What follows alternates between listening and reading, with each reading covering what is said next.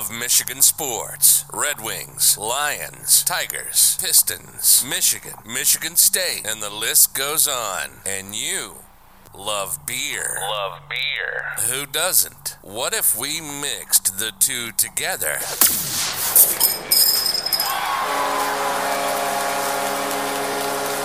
This is State of My Sports. We'll talk everything Michigan sports, like only we do, and then we'll down our fair share of beer from a local brewery, grading the beer throughout the episode. So pop a cold one on your end, and we'll get busy on ours. This is the State of My Sports. That's right, this is State of My Sports, and this is episode 177. We're recording live on October 18, 2022. We were off last week, so we'll touch on the Lions' loss a little bit, but really more look forward to what this team's going to look like after the bye and moving forward down the stretch of the season. We want to know who you blame this rough start on and just kind of discuss the overall landscape of the Lions, is how frustrating it is, but still worth talking about, still worth watching, still for now. We'll see how long that lasts. Michigan dominated against the top 10 Penn State.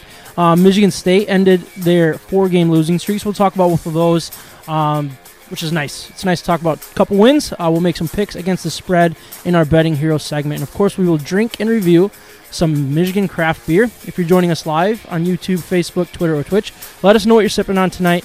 And let us know your opinion on all of our topics. Just be part of the conversation. We'll read them. Tell you you're right or wrong, and just be part of the conversation. We just love that. So before we jump in, I did want to give a quick shout out to our sponsors that help keep this thing rolling and free for our listeners. The Hops Brewing Company and Cafe is the official brewery of State of My Sports, and BettingHero.com helps us and you get the best promotions available in the sports betting world. I am Sam Waltart. With me today, we got John Dornbos. How you doing, man? Good, Sam. How you doing? I am good. It's just me and you again. Oh, what is that? What is that right there? Oh, look just at that shirt. Losing the jacket for a second. Oh, I like that shirt, though. Where'd you get that? This is Tap A Few Bartending Services. They're located kind of out of the West Michigan community. They were from Coopersville, but family friend is the owner and co-owner. It's a couple. Brett and Karen Meerman. They graduated from Coopersville High School. I've heard of the last name. Yeah. Anyway, little business that they have, LLC, a little side business for themselves. Keeps them awfully busy. Yeah. What exactly is it? What do they do? They bartend weddings and private events. They're a bartending catering service. Oh, that's cool. Yeah, they got their own little setup, and they do quite well. They're quite busy. They got quite the staff working over there to run the weekends. They're not the ones that are always working. Interesting. But they got some good gigs, and cool. And you said it's a family friend, or were you at a wedding that they were doing, or no? No. So my cousin married. It'd be Karen's brother. But anyway, I've been to a couple of their weddings that they've bartended. They've bartended for family members. In recent years at different events. So cool. Yeah, shout out good deal. to them. So they had some T-shirts, a little fundraiser. That's a really cool shirt. I like that. Yeah, so Tap A Few, not to be confused with Tip A Few. Yeah. In Grand Haven, I get that a lot. Yeah. Anytime I wear this to a bar, somebody's like, "Oh, I've been there before." It's like, "Oh, well, read it." It's actually not affiliated with the bar. That's out in a really Grand cool Haven. shirt. Yeah. So not to confuse anybody, but give them a call. Yeah, look them up. They got a Facebook, Instagram page and stuff. Not out here trying to promote anything. Yeah, for real, right? This is their one free shot, right? I know that they serve some some craft beers and stuff at some of their events, so they like to keep it, tuned to the crowd. So very nice. No offense to any breweries that we've reviewed lately, but bartending service, come on, we're all in it together. Gotta love it, right? And they do craft and light beers, I'm sure, all the good stuff. Yeah, right? That's awesome. Full bar. Do they do like liquor and stuff too? Oh yeah. Yeah? Yeah. Man. They got It's a fun little gig, I bet. Yeah, they do a lot of private events out at Grand Valley State University. That's where Brett graduated from. Okay. Yeah, I don't know. There's TJ Meerman, right? Does that sound right? Yeah. So is that the same family? Brett would be a cousin to TJ. Okay. Correct. Yep. Gotcha. Yep. Davenport University is where Karen went to school. Okay. Last name was Brown. I knew nobody. I just didn't get out much. She was on Sports Center Top 10 Plays. She played rugby for Davenport University. Really? That's kind of cool. I'm surprised you didn't know that. Or have seen the highlights. I tell you what, I look back at my college days and I did less than I do now. Yeah. Like I was just a hermit. I worked literally 55 hours a week. Oh yeah. And was doing school and hockey. Yep. And I just didn't go to parties. I don't know why. So I didn't really get to know anybody. She absolutely bulldozed somebody playing rugby. That's pretty sweet. It was I bet you can find that on the YouTube and stuff, right? But anyway, on the YouTube again. Check them out. Tap a Few Bartending Services. Anybody looking for a little catered bartender? Yeah. They do a good job. They got, they're in line with a lot of the event venues in the area as well too. No, that's cool. So you have a good week. We were off last week. So it's been a couple weeks since we talked last. Trying to think what I did that night to take up this time. I probably just took a nap or something. I don't know if there was anything interesting to watch on a Tuesday. There really isn't. No, there never really Some of these primetime football games have been pretty ugly to watch, so I don't really tune in outside of the Sunday Lions I get games. so excited to watch Monday Night Football, and then it was just like, oh my gosh, that was terrible. Thursday nights have been absolutely awful. Brutal. It's just, I'm okay with it. Like I'm not going to lose any sleep over a bad football game because I'm personally okay with just turning them off. Like I find myself clicking over to The Office again, or I've been watching a little baseball. Your team's not in it, absolutely. Yeah, but the more the merrier. Like I like betting, so if there's a game on and I'm going to sit and watch it, I'll bet on it. But I don't know. That's just kind of my thing. But I'm still into the fantasy football thing. Yeah. I had 3 players going last night, and then that must have not gone well. No. So I'm assuming you lost, huh? Both quarterbacks and a wide receiver, and I was down big, and I lost big still. So. Yeah. Did Russell Wilson go negative points or no? I think he ended up with 9 or 10. Yeah, Herbert didn't have much of a better game at all either, and Mike Williams was absolutely shut down. Was he? Yeah. Man. Yeah, I didn't get to watch a whole lot of the game last night, but we just got back from vacation. Yeah, you're looking kind of tan. A little red. I don't know if it's just lighting or if I'm just tan or what, but South Carolina was awesome. The kids had fun. Traveling went well. Was able to sit and watch some football too, which is good. We left, so our flight came home on Saturday night, so it was I was able to sit and watch the whole Michigan game. And was able to have a couple brewskis and stuff because I had no other worries just other than riding the plane home and all that stuff. So that worked out really good. Got to watch the Michigan game. That was awesome. I missed a lot of the state game. I watched a little bit of it, but was able to watch it when I got home. So crazy college football week though. Alabama going down finally. Yeah. They've been looking so bad, but then they finally get the loss, so that's kind of nice. Yeah, for the most part, we're past that cakewalk part of the schedule, right? So we're going to start seeing big conference games, and that's across the board nationwide. So we got to see some on display. I tuned in for that USC-Utah game. Yeah, I got home just in time to watch the end of that. I was so pumped. And I didn't watch enough of the Alabama-Tennessee game. I just saw that they were up early, and I was like, all right, let's see what happens. Yeah. And then I was kind of blown away at the final score when I did tune back in and catch the the highlights after the fact. But big games, and Michigan also had one there. 2 top 10 teams. That doesn't happen very often at the Big House. Yeah, that Alabama game. So I was kind of mad that I wasn't able to watch it. So I watched I think I was able to watch first half mostly. Yeah, and I don't put my phone on airplane mode. I don't know if that's a offense or not. Hopefully I don't offend anybody, but I don't think anything bad will happen. But I can't obviously get internet. It goes out eventually, but then I randomly got a weird spot, and I get a text from Micah that somehow it was when we were descending or whatever. So I don't know how I got it, but I got a random text message. He goes, "Yo, bye," and I was like, "Oh, does that mean the Alabama lost?" So I'm panicking. Then my phone's not updating. I'm like, "Come on, what is going on?" Finally, we land, and I see that they lost. I'm like, "Yes." Yeah. So pumped. Yeah, I just want them to lose. Really shakes things up. It does. Makes things a little bit more interesting early in the season. Usually it comes down to the wire if somebody's going to slip up. Not saying that. Alabama really, they rarely slip up. Yeah. Tennessee's a heck of a team. Man, they are. They got some weapons. But nobody's playing defense right now. No, it's so weird. Yeah. It seems like Michigan's the only good team with a good defense. Yeah, and that can wear you down. Yeah. We watched them run the ball all over Penn State. Oh, yeah. And that was, I feel like a threat was their defensive front. Yeah. Slowing us down and then putting all the pressure on JJ. And instead, it didn't work. Yeah, we're gonna have to get right into that before we jump in there. I did want to introduce our beer. I am the only one drinking tonight, and I'm drinking from DeHops. I went over and filled a couple crawlers. So, there you go. I'm drinking their premium lager. Premium lager. Yeah, it's just a nice little lager. Nothing great, but it's just doing the job, Yeah. That's basically where we're at. So before we jump into episode 177, I want to remind everyone that the Hops Brewing Company and Cafe is still currently closed. Still no update for anybody, but I will be the first one to tell you. I'll tell you that. I get text messages all the time like, is the Hops going to open? Is the Hops? I'm texting Ben. I'm like, dude, what is going on? And he goes, we're still trying to go through the hiring process of a new general manager, new cook, all that kind of stuff, but they're trying. They're really trying, so... again, just keep an eye out on their social media platforms. Keep an eye out for ours. As soon as I know something, we'll share it on our social media. But it'll probably be on a Wednesday right after the podcast because that's when breaking news happens, right after we're done recording. But yeah, that's kind of where we're at. I think we're just gonna get right into some sports here. Drinking craft beer, having fun, and talking sports in the state of Michigan. You're listening to State of My Sports. We are going to start with the Michigan game. So they ran all over Penn State to a dominant 41-17 home win against the top 10 Nittany Lions. The running game was incredible. Donovan Edwards had 173 yards on 16 carries and 2 touchdowns, while Corum was right behind him with 166 yards on the ground on 28 carries and 2 touchdowns.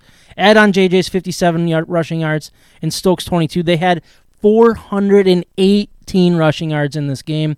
And then Penn State was like a top 10 run defense heading in this game. That, like you already said, that was what the conversation was going to be about from start to finish was, all right, will they be able to run over a quality top 10 rushing defense? And they absolutely destroyed him. Sorry, real quick. Carrie, I'm drinking a Shell House hard seltzer. Sorry, late again. It's all right. We just kind of zoom through things when I'm the only one drinking. So, and there it is. There it is. Welcome back, Kyle. Kyle is live and well. Look at that. He doesn't come on the show anymore. This was his first comment in like months. I think when the Yankees started doing bad, he stopped showing up on the chat. They were in a slump there, Kyle. You can't deny that, but maybe he was just secretly keeping to himself, following Aaron Judge's almost historic season. Yeah. So I was texting it. He was so nervous for today's game. Even in like a 5-1 win that they had today, he was so nervous in the ninth. I'm like, dude, it's 5-1. Like, yeah, get over it. Like, it's not going to happen again. They already blew it once. So I feel like the atmosphere had control over Cleveland at that point. Yeah. Let alone the team. But yeah, good to hear from you, Kyle. And yeah, they do look strong. I mean, let's face it, that's probably the ALCS everybody wanted to see, right? Oh, yeah. Yep. Especially with the NL being the exact opposite. Yeah. You know what I mean? With, what is it, the Phillies, Padres? Nobody expected that. Yep. It's nice that you have a really high-end matchup with the ALCS, which is really cool. The O-line continues to get better with Edwards looking healthier and Corum's incredible start to the season. Just the way that this is looking. The way that they won last year, Michigan, they're better this year. In my opinion, I think the running game's better. I think the offensive line is better. The wide receivers are incredible blockers in the run game. I mean, I still want to see the passing game come to fruition because, look, you're going to have to if you want to contend with Ohio State, Tennessee, Bama, and Georgia. You have to be able to be explosive, I think. I mean, I feel like we learned that last year that you needed some explosion that they didn't have. At least when you got into the playoff with Georgia. I want to see it, but at this point, I'm okay with winning this way. It is absolutely awesome. It's just the way that they're just pounding the ball against true competition now. Like they did against Iowa, which Iowa's supposed to have this stout defense, and they do have a good defense. And they always play Michigan tough. Yeah. Let's face it, they always slow us down. Yep. And it doesn't allow for any fluid offense throughout the game. And yeah. It's always back and forth, low scoring, and the weather is weird, and it's yeah. I don't know. You're going out into the middle of these cornfields, you know. Exactly. Do I think the Big Ten is down? Yeah, I do. But that doesn't mean that we can't like this win and be impressed with this win, and the world should understand how impressive that type of win is. Was Penn State overrated at, what were they, 9? I think they were ranked 9th or 10th maybe. I guess it doesn't matter now. But, like, were they overrated in my opinion? Yeah. But I also think when Alabama does this to teams year in and year out, those teams are overrated. You know what I mean? So, like, Michigan's doing it, and that's really exciting. That they're not in the close game that they were last year against Penn State where it came down to that Eric All touchdown. Like, they dominated this football game from start to finish. Yeah, I think maybe Penn State was thrown in that position because we've seen other teams in the Big Ten that were preseason looking to be in the top 25, and they fell out pretty quick. Michigan State, Wisconsin. Yep. And Penn State was actually unranked when the season started, jumped all the way up. And maybe they've exceeded expectations up to this point in their season, and that earned them the third best Big Ten team. Let's rank them nationally, right? And then Illinois is in there now, too, right? They're a top 25 team. 18th now, I think? Yeah, they were 16 or 18. 24th and moved up. Yeah. So maybe they're the beneficiary of the seeding. But at the end of the day, Penn State recruits. Penn State gets good players.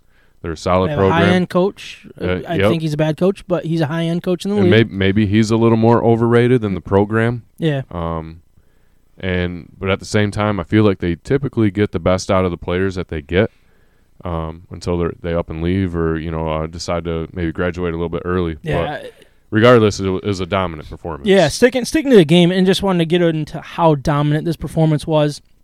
First half, Michigan was dominating really the whole half, but then Penn State they didn't get a first down until 8 minutes left in the second quarter when Clifford had that 3rd and 1, 62-yard run all the way down to the end zone. Yeah. He was short of the end. I think it was down to the 4-yard line or something like that. Michigan stopped him and then forced a fourth down. They got the touchdown, but it's just like that play right there. And then what was it? 2 plays later or 3 plays later, JJ threw that pick six. We were up 13-0. All of a sudden, boom, down 14-13, and it was just like, how is this freaking possible that we're down in this football game? 14-13, yeah. I mean, I'm not going to panic by any means because I'm sitting watching this game, and I know that Michigan's the better team. It was obvious, but then you just start – if you can't give teams with talent that type of hope, I guess, when you're absolutely kicking the crap out of them because – good teams, like with that little bit of hope, they usually will take advantage of it, Especially on the road. Yeah. To go down at the big house. Again, you had all the momentum all the time on the possession clock, and both sides of the ball were still playing pretty good. I think that interception, that was one of those like fluke, bad bounces that just doesn't happen to go your way.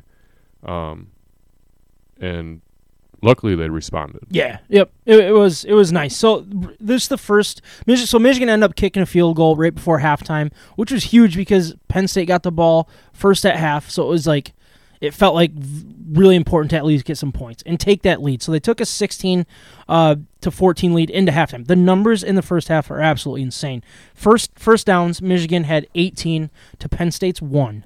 Third down conversions, Michigan was 7 of 11 to Penn State's 1 of 4. Obviously, the fourth down for Penn State. Michigan didn't have any fourth downs. But the yards, 168 total yards to 67. Rushing, sorry. That was rushing yards alone. Passing yards, 106 to 17 in the first half.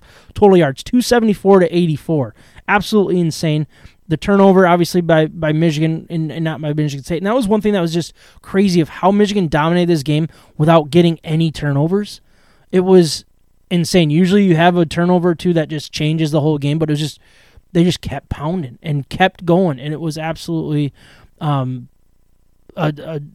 beating, an absolute beating, which is awesome. And like we've said, time of possession there, 23 minutes and 56 seconds in the first half to 6 minutes and 2 seconds.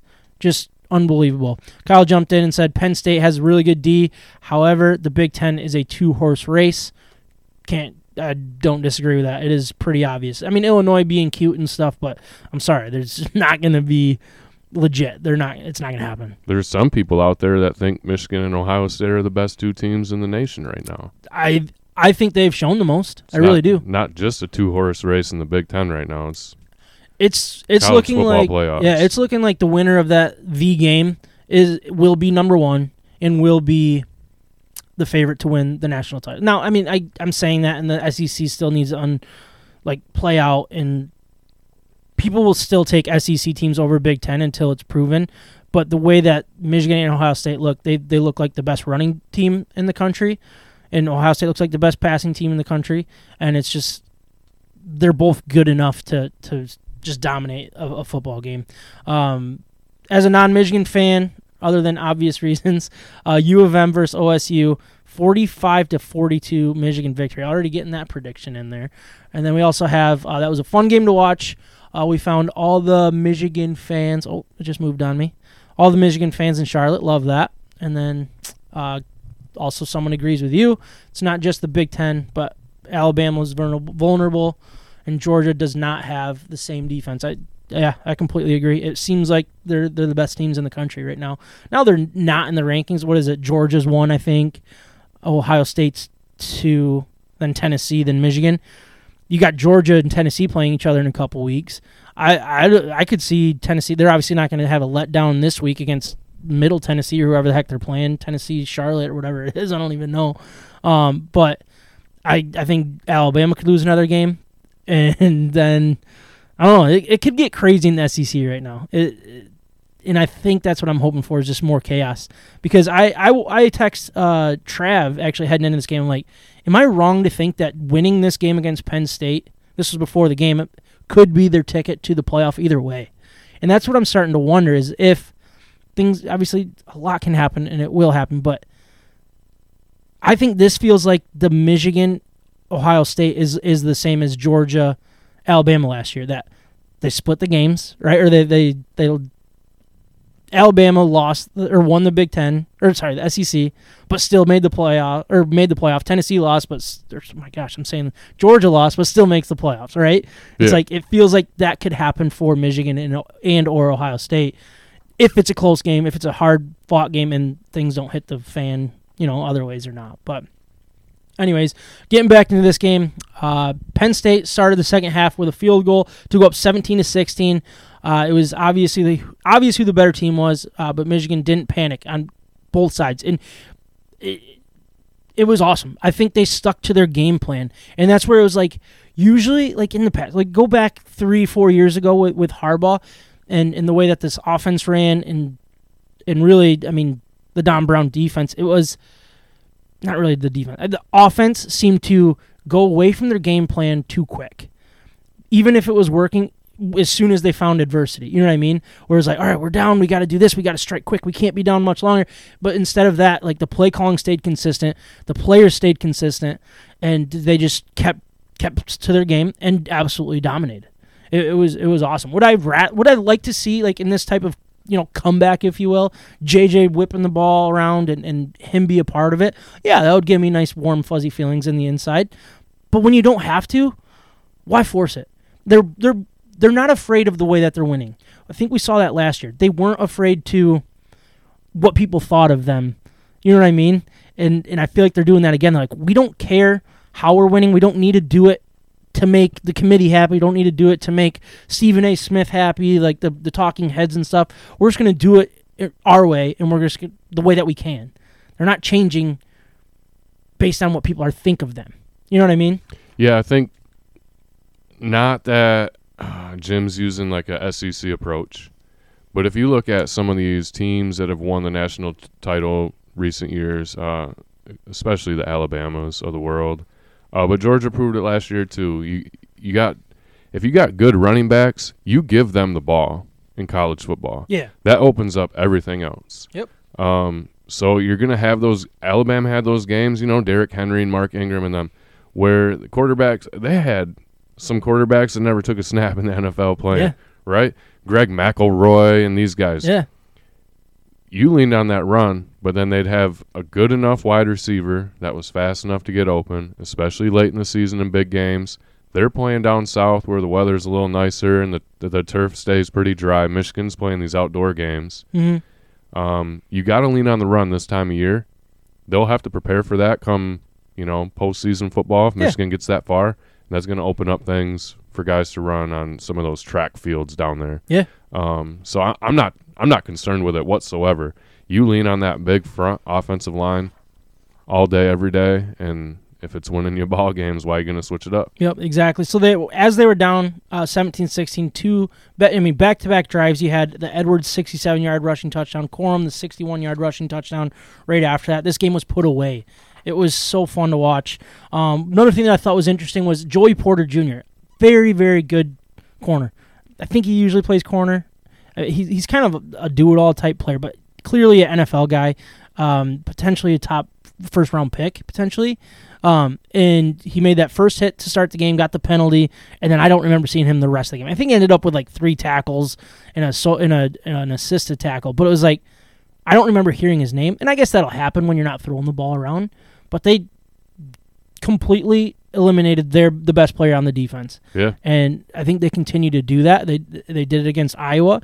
They're doing it against other teams. So it's just I love the way that they're scheming this offense and really just taking what is there. And this offensive line, I already brought it up, just absolutely dominant. It's so impressive. And it's awesome. It really is. I wrote down, and I don't tell me if I'm overreacting here, but I thought what Michigan did to Penn State was what Alabama has done in the past. Is they're Alabama-ing people, and it's very close to the old school Alabama that you kind of already brought up. It was, hey, we're going to run the ball. We don't need to have this Heisman Trophy quarterback. Like, this is, 5 years ago, Alabama, 5 to 10 years ago when they were really dominating even more. It was like they did it their own way. They didn't care how they did it. Do I think that's the recipe to win a national championship? No, I don't. But I also don't think J.J. McCarthy's a Greg McElroy. He's much closer to who was the guy that just got Mac Jones type thing, that he can throw the ball. He will throw the ball. And that's what I know he's completely different, a runner type thing, closer to a Bryce Young, I guess, if you will, than anything. Little overreaction because we haven't seen it put up any gaudy numbers or anything, but I know he has the ability to do it. Yeah. But they're willing to win this way. They're willing to Alabama teams. It's so nice to see, because these are the games that they escaped last year. These close games that they really shouldn't have won. They did it against Nebraska. They did it against Penn State last year. There's other close ones that they had to escape, and they just played a top 10 team and didn't have to. Yeah. And that's really exciting. They're solidifying themselves as a true contender, and really, like I already said, the Michigan-Ohio State, I don't know if that game is going to matter that much, because I think both these teams could be in that top 4 no matter who wins or loses this game. And I love that, but at the same time, I want that game to matter. But obviously, it's going to matter. You just can't deny the fact that if both of those teams enter that game undefeated, and you have all these other one-loss teams in the SEC, and they might have one team undefeated, that both of these teams shouldn't get in. Yeah.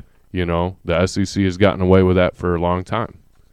Even back into the big bowl game days, you kick 2 teams in pretty much automatic. I think it's time for the Big Ten, and last year proved it. I know that didn't really show up in the game against Georgia, but all year long they were a dominant team, and they beat Ohio State. I'm right there with you. Yeah. I don't see, unless there's another bump in the road, one of these teams not making the playoff if they go into that matchup undefeated. Yep. Corum's numbers, I just want to talk a little bit about them. Look, I'm not going to go overboard and say that he's a Heisman candidate, because I don't think anybody outside of a quarterback is really a Heisman candidate anymore.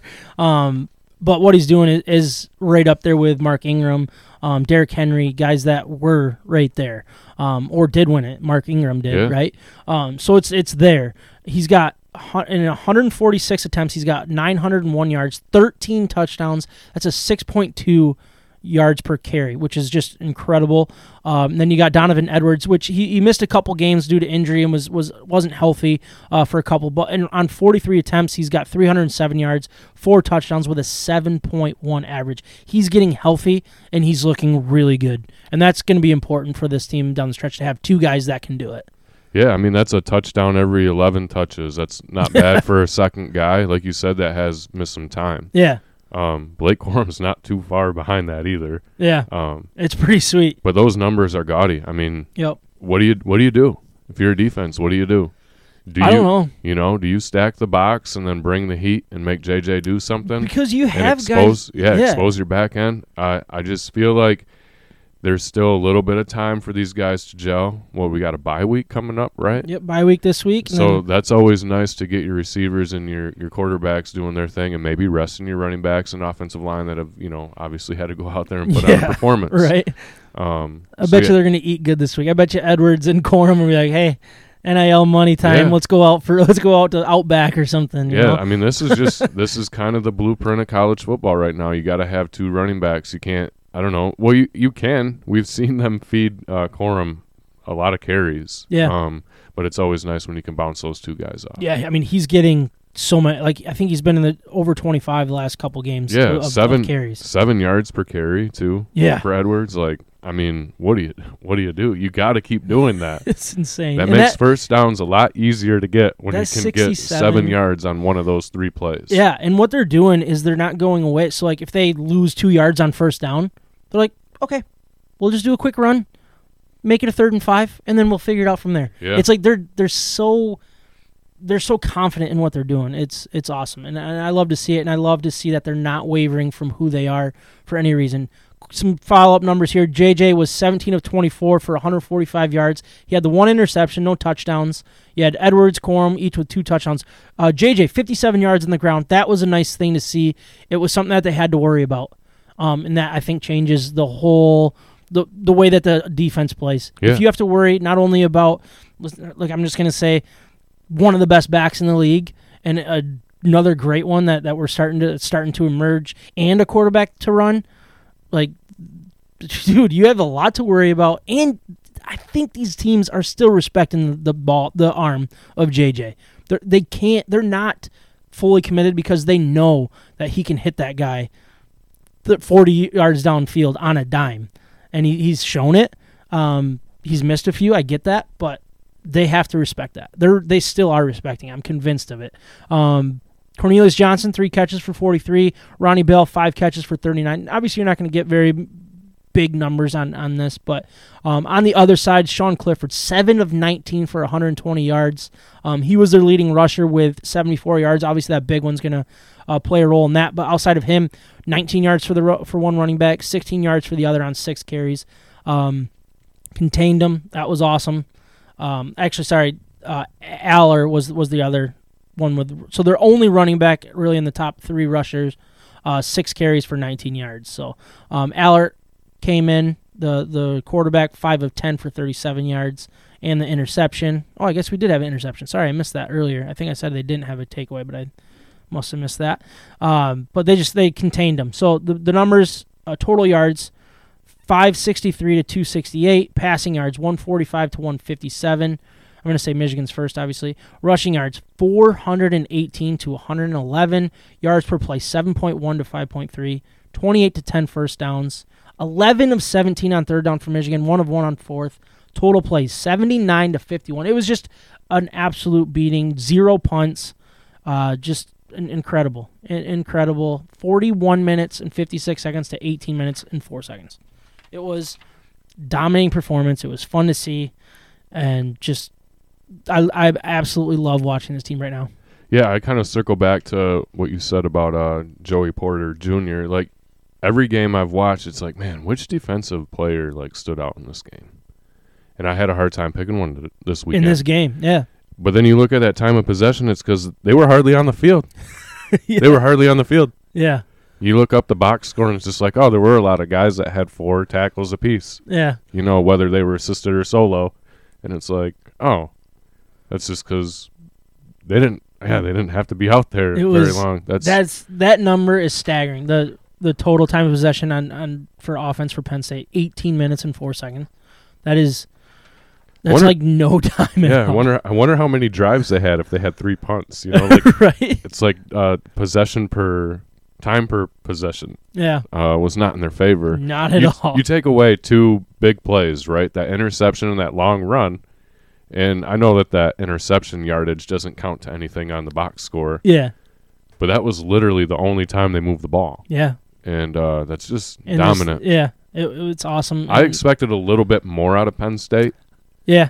I thought maybe they would I don't know, maybe have something else crazy happen, or maybe a running back just go off, you know, that we can't stop. Do something, right? But I mean, I don't know. It was kind of boring. It'll be interesting to see how Penn State looks the next couple weeks. Oh yeah, you know, yeah. Could they just be a team that just falls off, or are they going to come back up and creep back up to that top 10 as teams start falling out? You know. Yeah, we'll see. Yeah, I think they got Ohio State not this week, but next week. Next week. So that'll be an interesting one, and it might be a whiteout at Happy Valley, which is never easy to play in. But man, I would love it if Ohio State lost that one.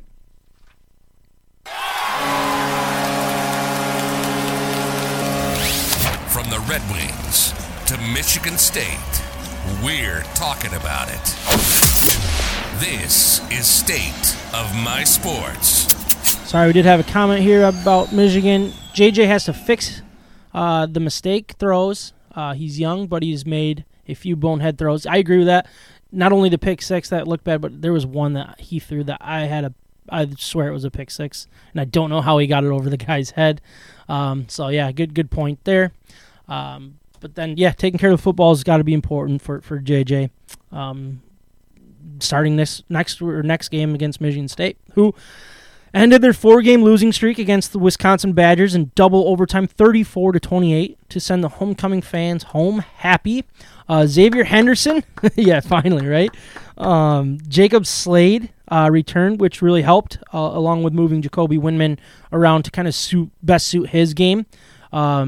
This was by far Peyton Thorne's best game, going 21-29 for 265 and 2 touchdowns.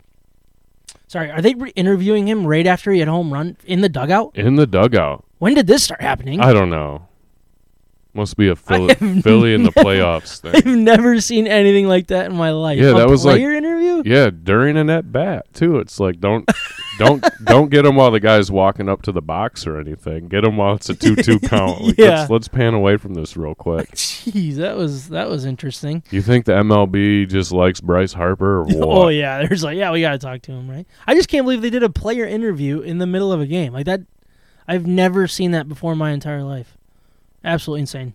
Yep, 21-29 for 265 yards and 2 touchdowns, which are solid numbers. But combine that with taking care of the football on Saturday, he just looked a lot closer to the 2021 Thorne that we saw, and that we thought was potentially the best, probably the second best quarterback heading into the regular season in the Big Ten.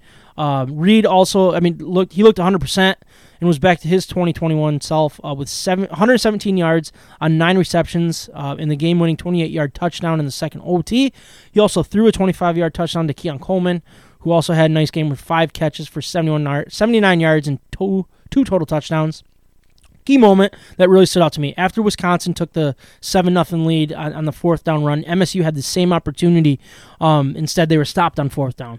Right at the goal line. That just looked like a complete downer, and you wondered what would happen next. It looked like this game could get out of hand. You know, if Wisconsin put a long drive together, it would have been like, oh boy, and their Boo Birds would have been out. But what you had was 2 plays later, the interception. I think it was by Windman. Windman came back, dropped into coverage, and got the interception. 2 plays after that, Berger ran in the end zone to make it a 7-7 game. That right there, I think, was the key to this game of not letting it slip away. They got punched in the mouth. Things were looking doom and gloom, and all of a sudden it was just like, nope, we're here to fight. We're here to play, and that was nice to see because that's something that we haven't seen from Michigan State the last couple weeks. Once it goes bad, they just let it continue to go bad. They let it spiral. They didn't this time, and that was very incredible. Kyle asked what I owe him or what he owes me for the 4-game losing streak. Yeah, it's got to be something good. I think it's a night out at Elk Brewing. I think that's what we decided because he always says no to me when I ask him. Hey, I will come your way. Like just spend time with me, and I'm like, all right, I got this bet with Kyle. I think it was like 3 out of the next 4 or something like that. It was 3 losses out of the next 4. And it was, if I won, he has to actually meet up with me, and he has to pay for it. But if he won, if he won, he just wouldn't have to show up again. So it was kind of worked out really good for me. Dang, Kyle. Maybe you should make a appearance on the podcast. Yeah, too. I should have bet that. Should be a part of the punishment. I should have bet that. That's not a punishment though. Being on the podcast, right? Although people probably think it is because it's just me and you here the last 7 months. Yeah. He said it's not Elk Brewing, but that it's Trail Point. Oh yeah, I always do that. Okay. I literally get those mixed up constantly. Yep. Elk has points. Trail Point. Yeah. Elk has a point on its head. I don't know why I get it wrong all the time. No. I have no idea. It's actually a nice place to go. I do like going there. Trail Point? Yeah, I've been there a few times. I Just got to go when the right food truck is out there in the parking lot. Yeah, as long as one shows up, right? Yep.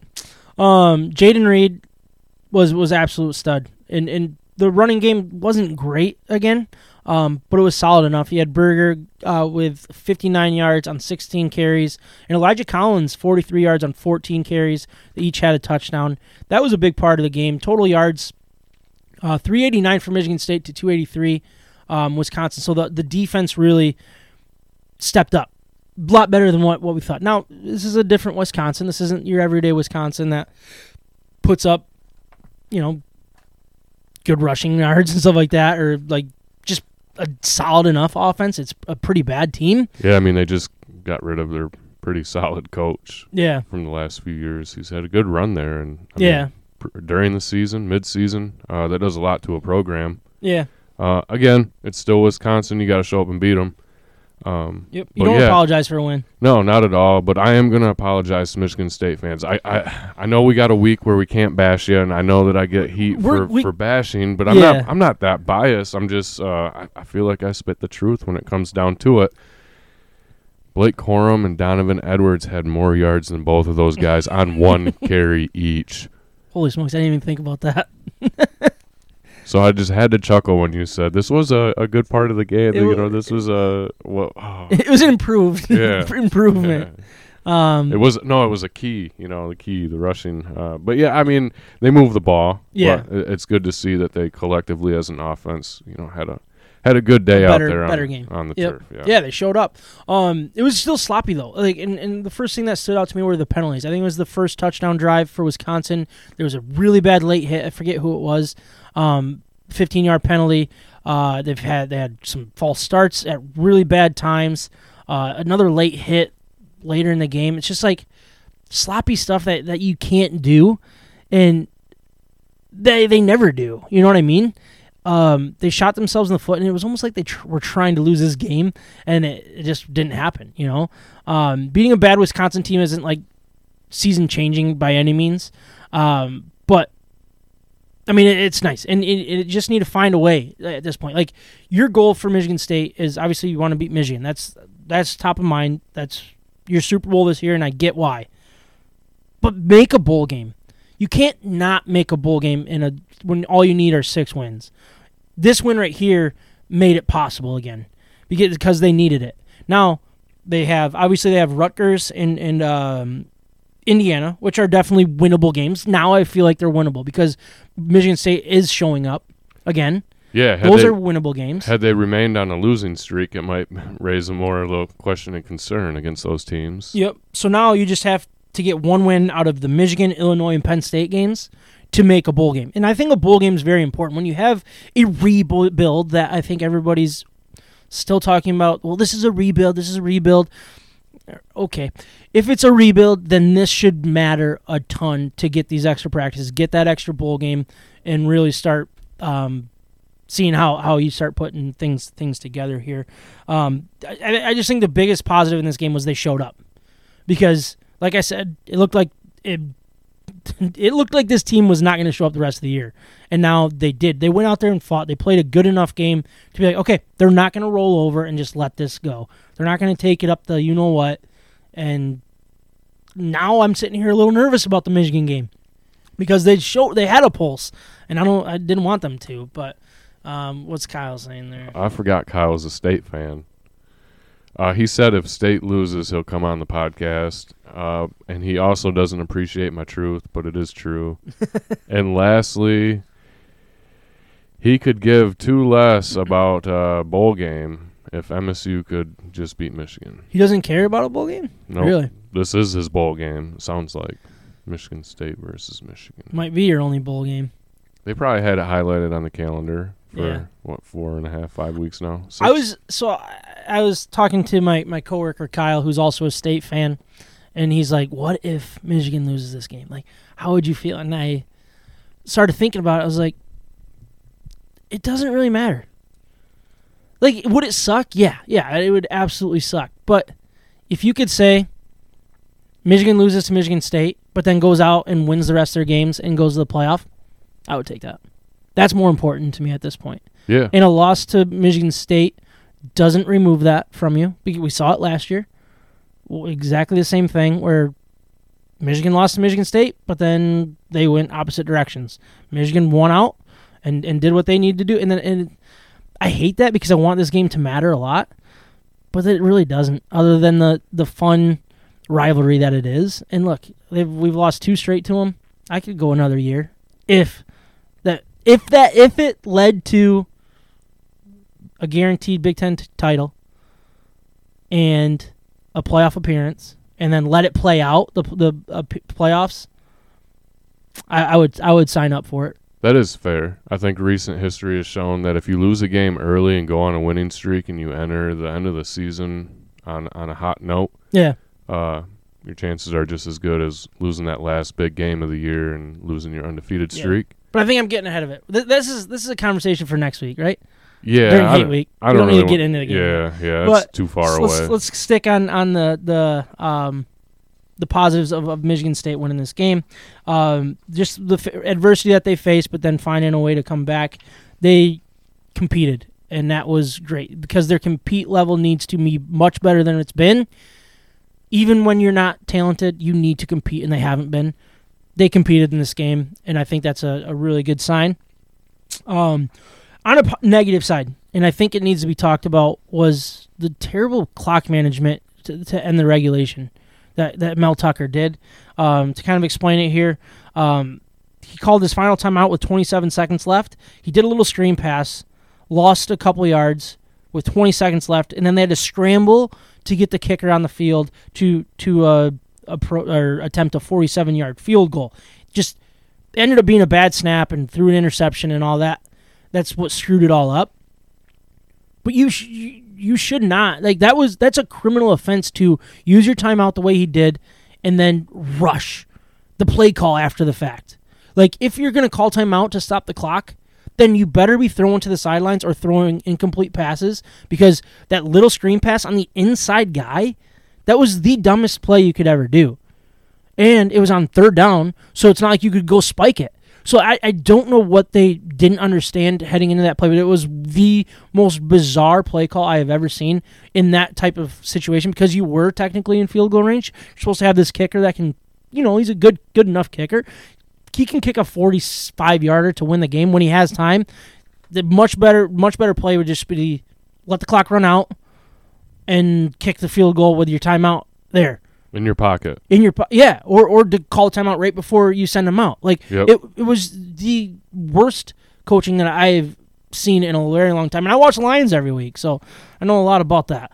Bad coaching. And that would look like a kind of a bonehead not understanding the situation. Yeah, you usually, if you're gonna throw there, you, like you said, throw it to the sideline or throw that ball out of bounds. In college football, just throw it out of bounds if there's nothing there. Live to see another day. Yeah, it was a very, very bizarre play. And then, honestly, obviously, you don't apologize for the win. But it needs to be talked about. The first play in overtime ended up working out. The Jaden Reed pass to Keon Coleman, that had pick written all over it. If Keon Coleman didn't go up and steal that ball away from the corner, like, it just seemed like such an odd time to take that type of risk. And very, very weird timing. Obviously, it worked, and you can't. But even with hindsight, like, you don't make that play call. It's very, very strange, and I did not understand that at all. It seemed like they were trying to lose, and I know that's not the case, but, like, I don't know. That was just those two moments when you combine them together. It's just very, very questionable coaching and decision-making when you are desperate to win this football game. You need to win this game. Very, very strange to me. I don't know. Did you think anything of it, or am I overthinking it here? I don't know. I mean, I feel like it's just like another way to to win a game, as opposed to maybe not lose the game, but not fit the script on closing it out. Yeah, so we did get a comment from a State fan. He said, I was mad at the last drive. It was wild how bad it was. And then what's that second one say? That stuff's behind me. Oh, the greatness of the flea flicker. Oh, he thought the flea flicker was great. I thought that was really dumb, personally. It worked out, obviously, but oof. Yeah, I don't know. Odd timing. Yeah, big time and like big play in the game when those ones work. Oh, they're something you can always remember. You know, they didn't even mention the interception that was dropped by Michigan State that would have sealed the game. Like that was bizarre too. Like just I don't know. It was and with those penalties, like you put all that together, it's like, did you want to win this football game or what? But homecoming, right? Homecoming, they got the win. You don't apologize for it, right? Make it fun. Now we can go into Hate Week next week. That'll be fun. Follow us on Instagram, Facebook, Twitter, YouTube, and Twitch. State of My Sports.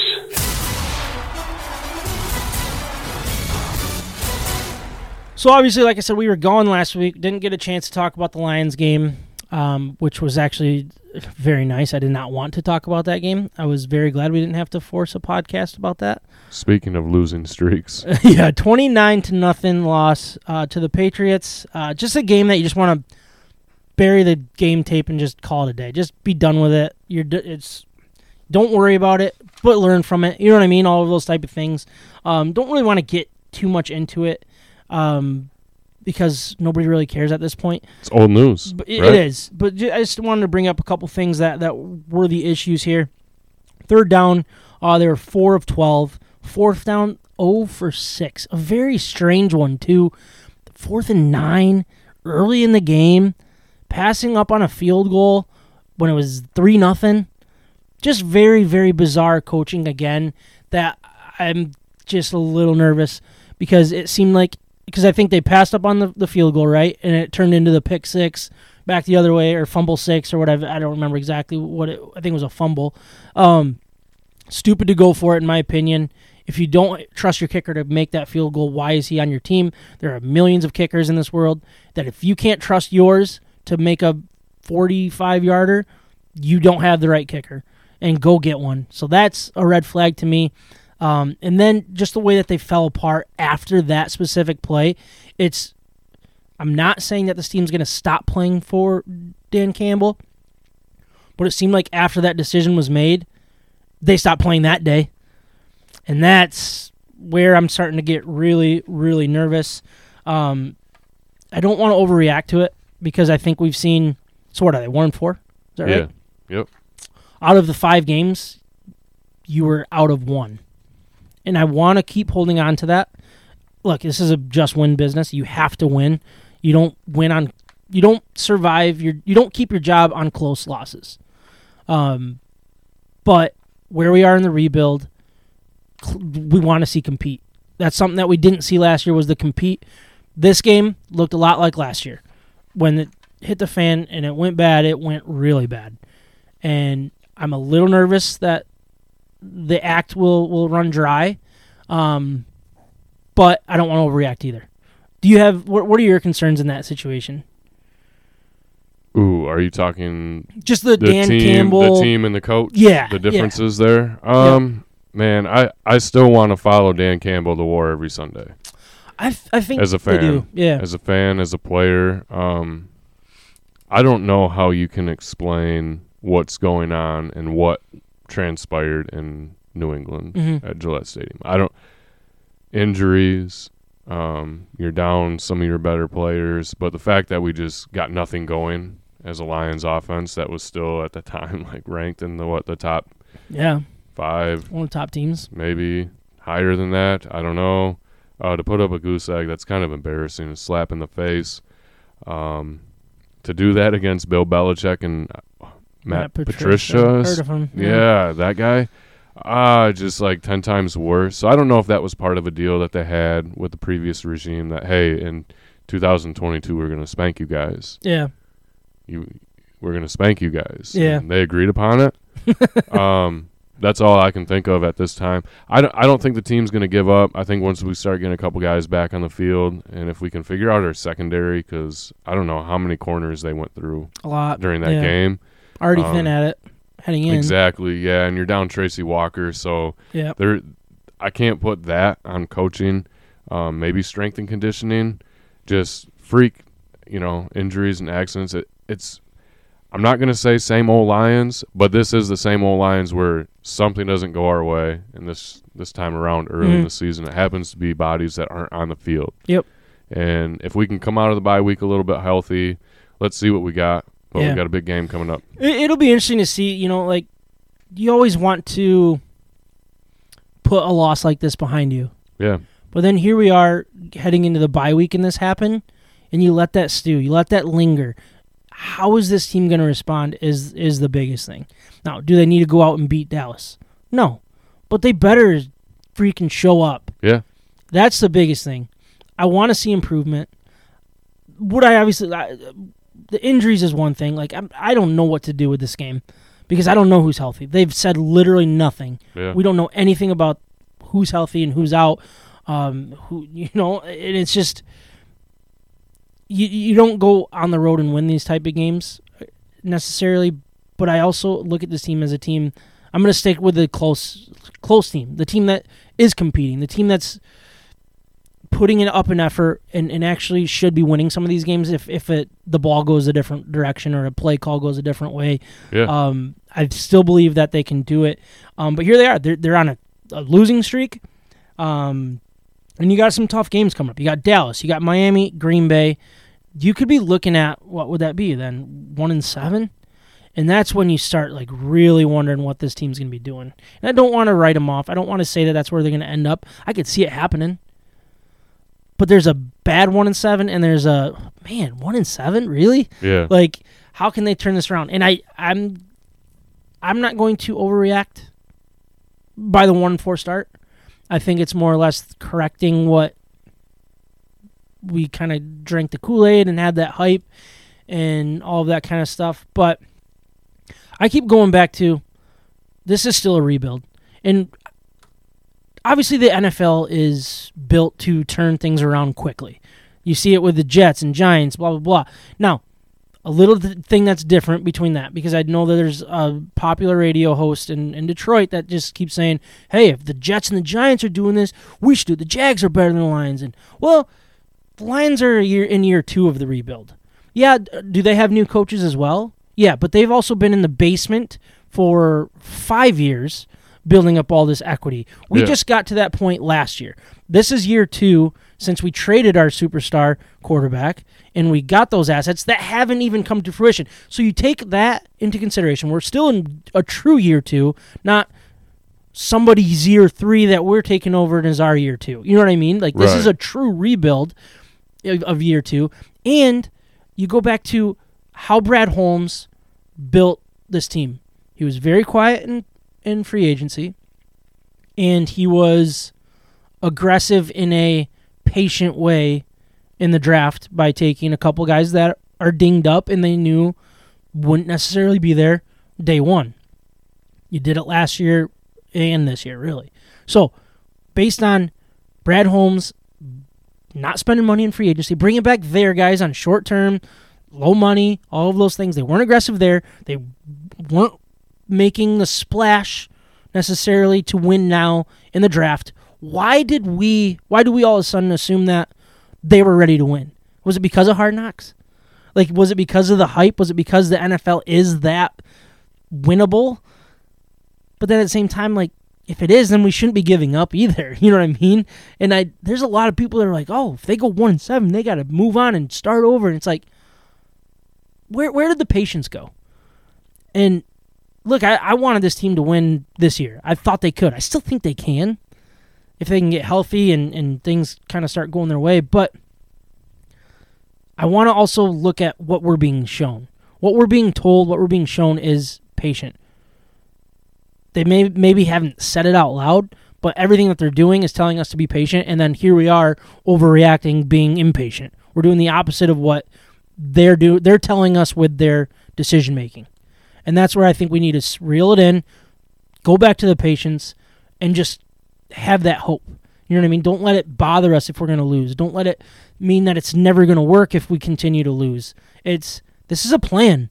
This was in rough shape. Bob Quinn was one of the worst general managers of all time. And he left this place in shambles. Yeah. And they're doing their best to build that up, but not rush it. They're trying to be patient. That's why they got a 6-year deals, I think, both of them. Holmes and Campbell.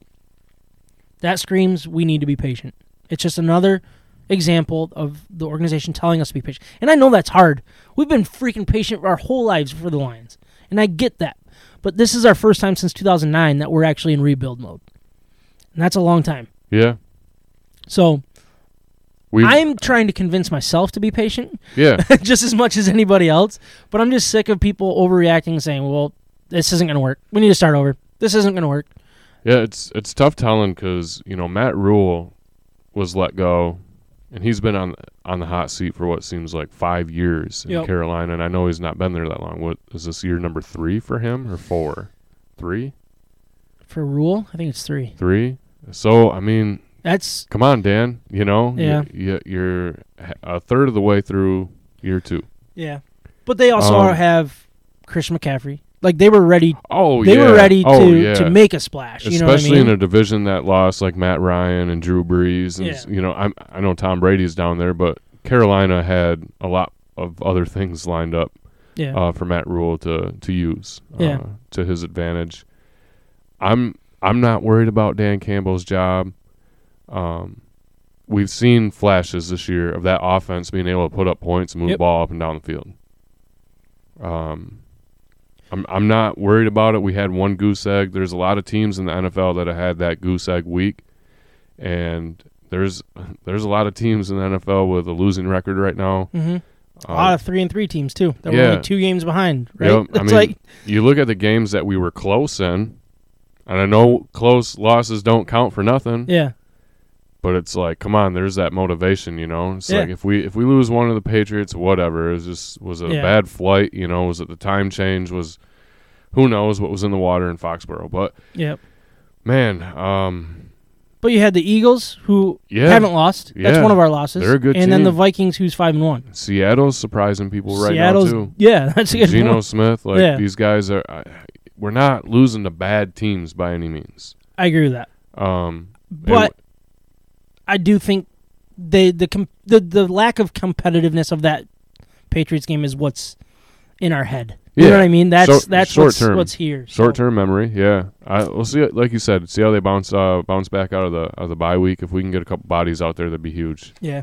So I mean, I don't want to say who you blame, because I don't think we're not trying to do the blame game necessarily.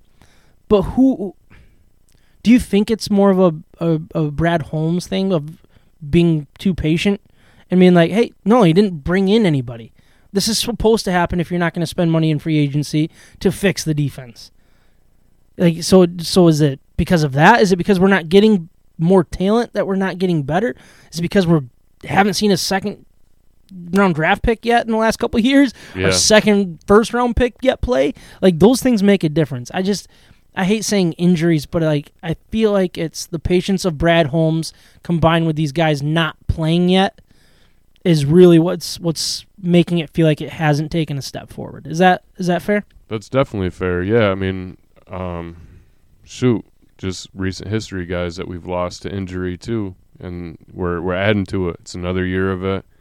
Every team's going to lose guys. We're seeing other teams that got a lot of big star players out too that are struggling. Yep. Without those guys. So I think it's just like that early stretch of the season. Is it because of OTAs and preseason and no tackling, no pads, all that type of stuff? Those practices, short, not very time used preseason too. These guys aren't spending much time on the field. So it's a health attrition thing, and we got to get through it.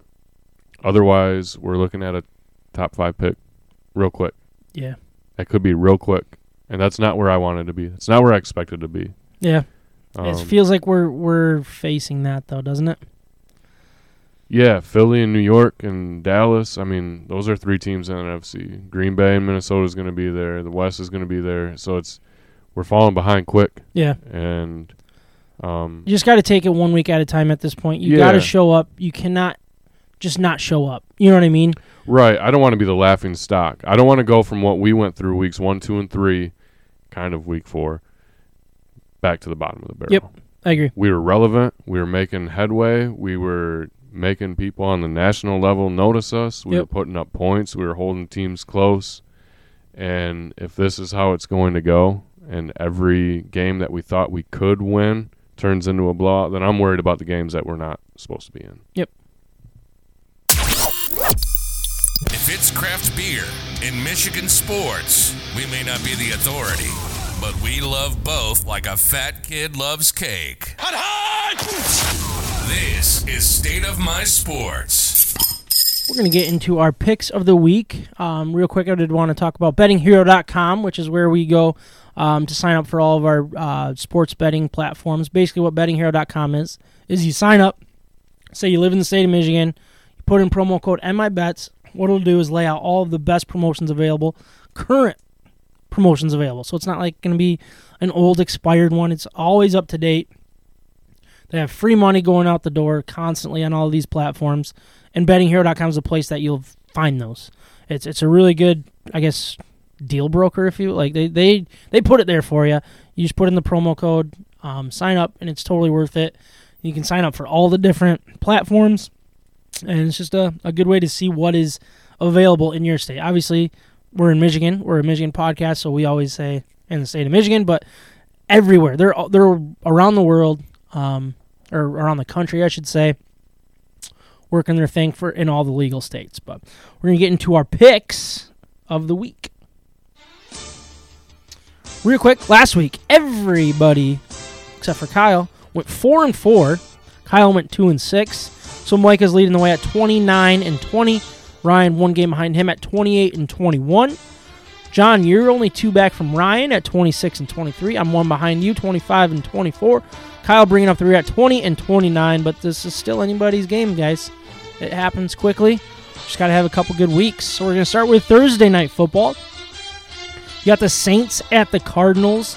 Cardinals are a 1.5-point favorite against the Saints. Kyle and Micah are taking the Cardinals. Ryan is taking the Saints. John, what are you going to do? I'm going to take the Cardinals. DeAndre Hopkins is reactivated off of the suspended list this week. I didn't know that. The Saints are without Michael Thomas.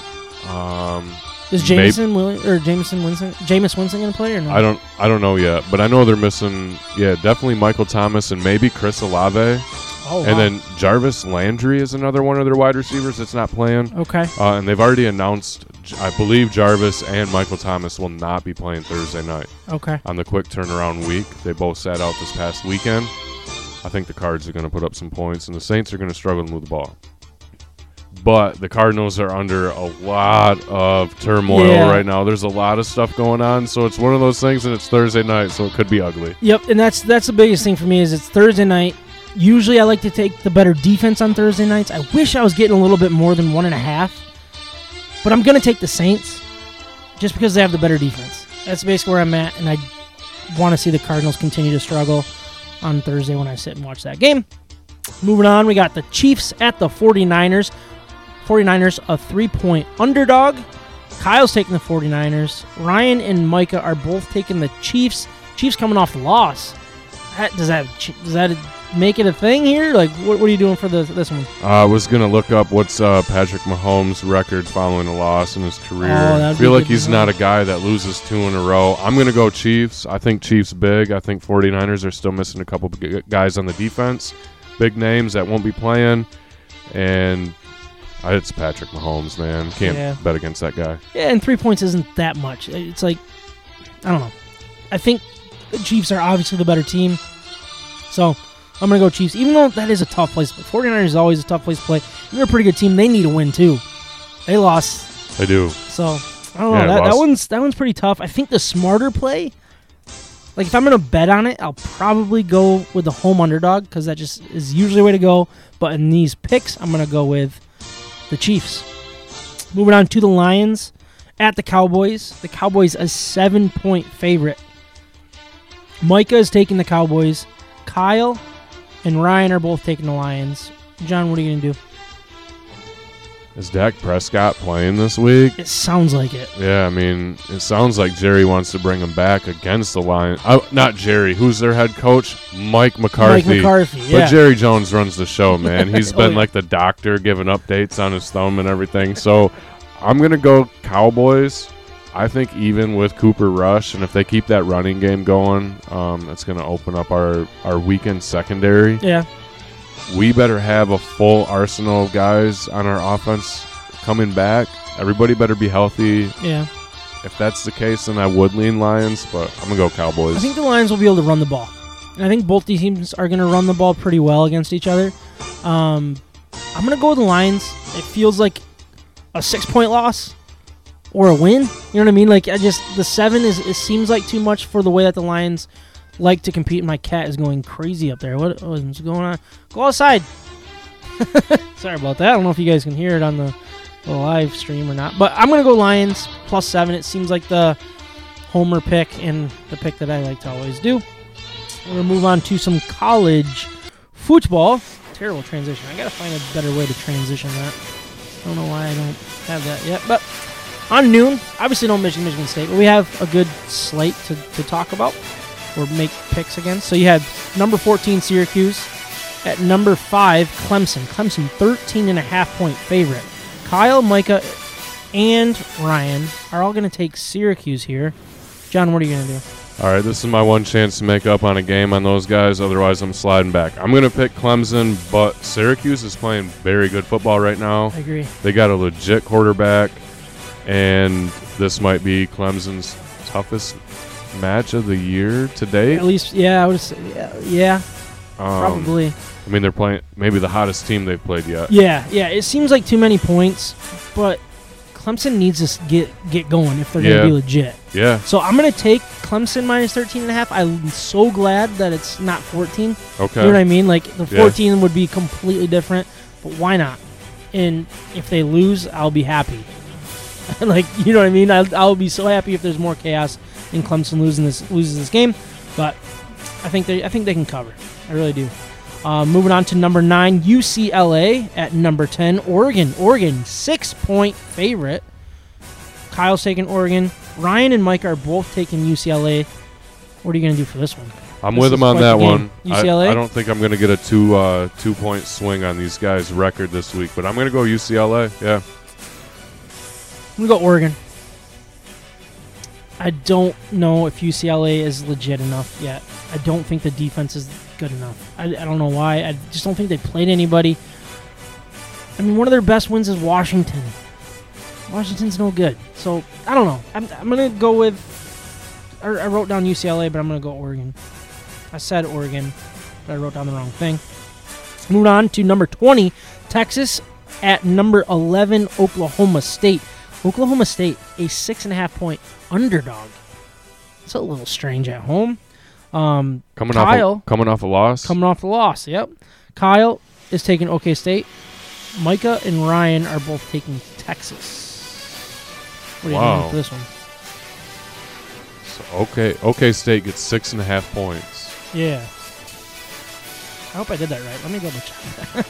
Texas has to win by 7. Oh, shoot. I just saw Kyle texted he wanted to call in. I don't know if we know how to do that or not.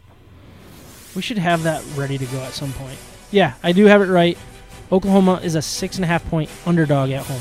Give me Oklahoma State. Same here. They're too good to get that many points. And I like Texas. I like what they're doing. It's going to be a good game. Yeah, but one-possession game. Screams one-possession game to me. Number 24, Mississippi State at number... Shoot, I don't have their number in there. I think it's 6 or 7. Alabama? I think 6. Alabama, a 21-point favorite. Ryan and Kyle are taking Bama. Mike is taking Mississippi State. John, what are you doing? Man, this is tough.